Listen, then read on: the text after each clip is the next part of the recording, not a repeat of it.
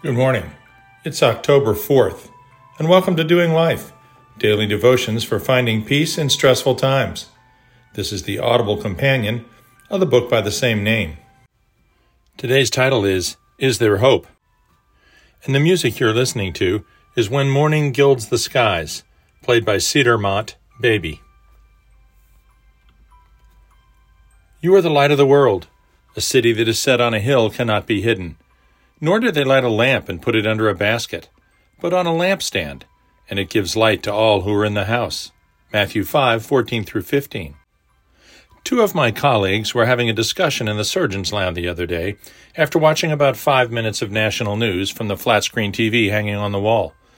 The spot had only been a rundown of the headlines: more fires devastating California and Oregon, with entire towns incinerated, more rioting in Portland, more demonstrations spreading once again in response to a months-old case of police shooting a person of color by mistake in their own apartment, 2 more hurricanes hurtling toward the Gulf Coast, COVID-19 surging again across Europe and in many states of the U.S., one party accusing the other of trying to fix the upcoming presidential election, the media claiming the current president refuses to guarantee a peaceful transition if he loses.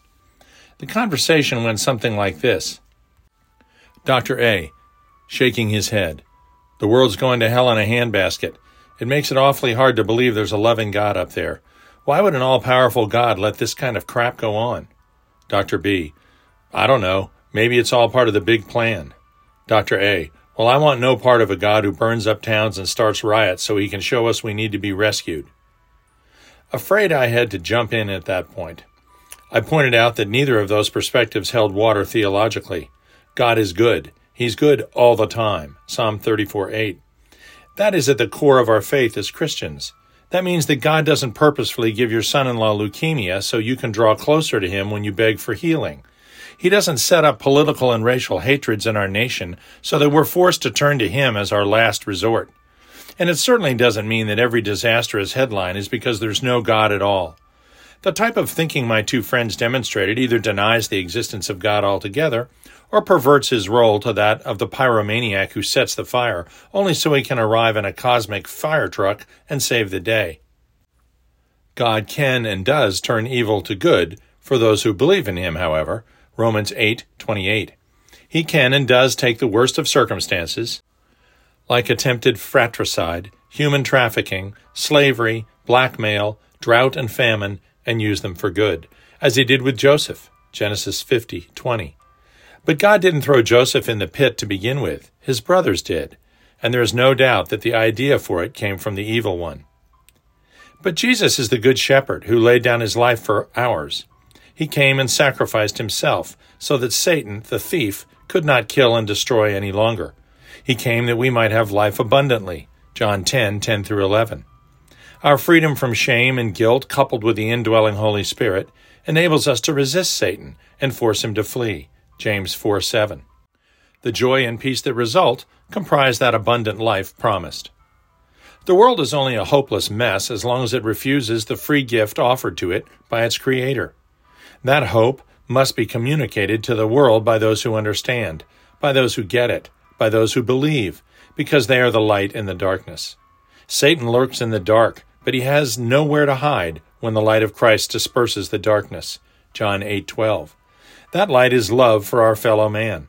If we loved each other as we might through the fruit of the Spirit, the headlines would have no rioting, political vitriol, or angry individuals spewing hatred.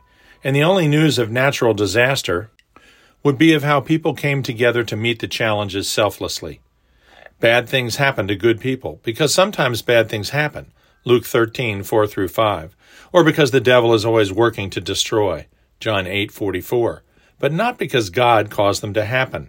The abundant life promised comes through our response to disaster and tragedy, and the only hope for this dark world is through spreading the light. When one truly understands how much they are loved by God, not only can one roll with the punches, but they are compelled to spread the good news. Dear Heavenly Father, we love you. Guide us to recognize opportunities for helping others, understand that they are not alone, and that the light of the world is standing ready to dissipate the darkness of their early morning terrors. The world is not without hope. It is simply ignorant of where to find it. Amen.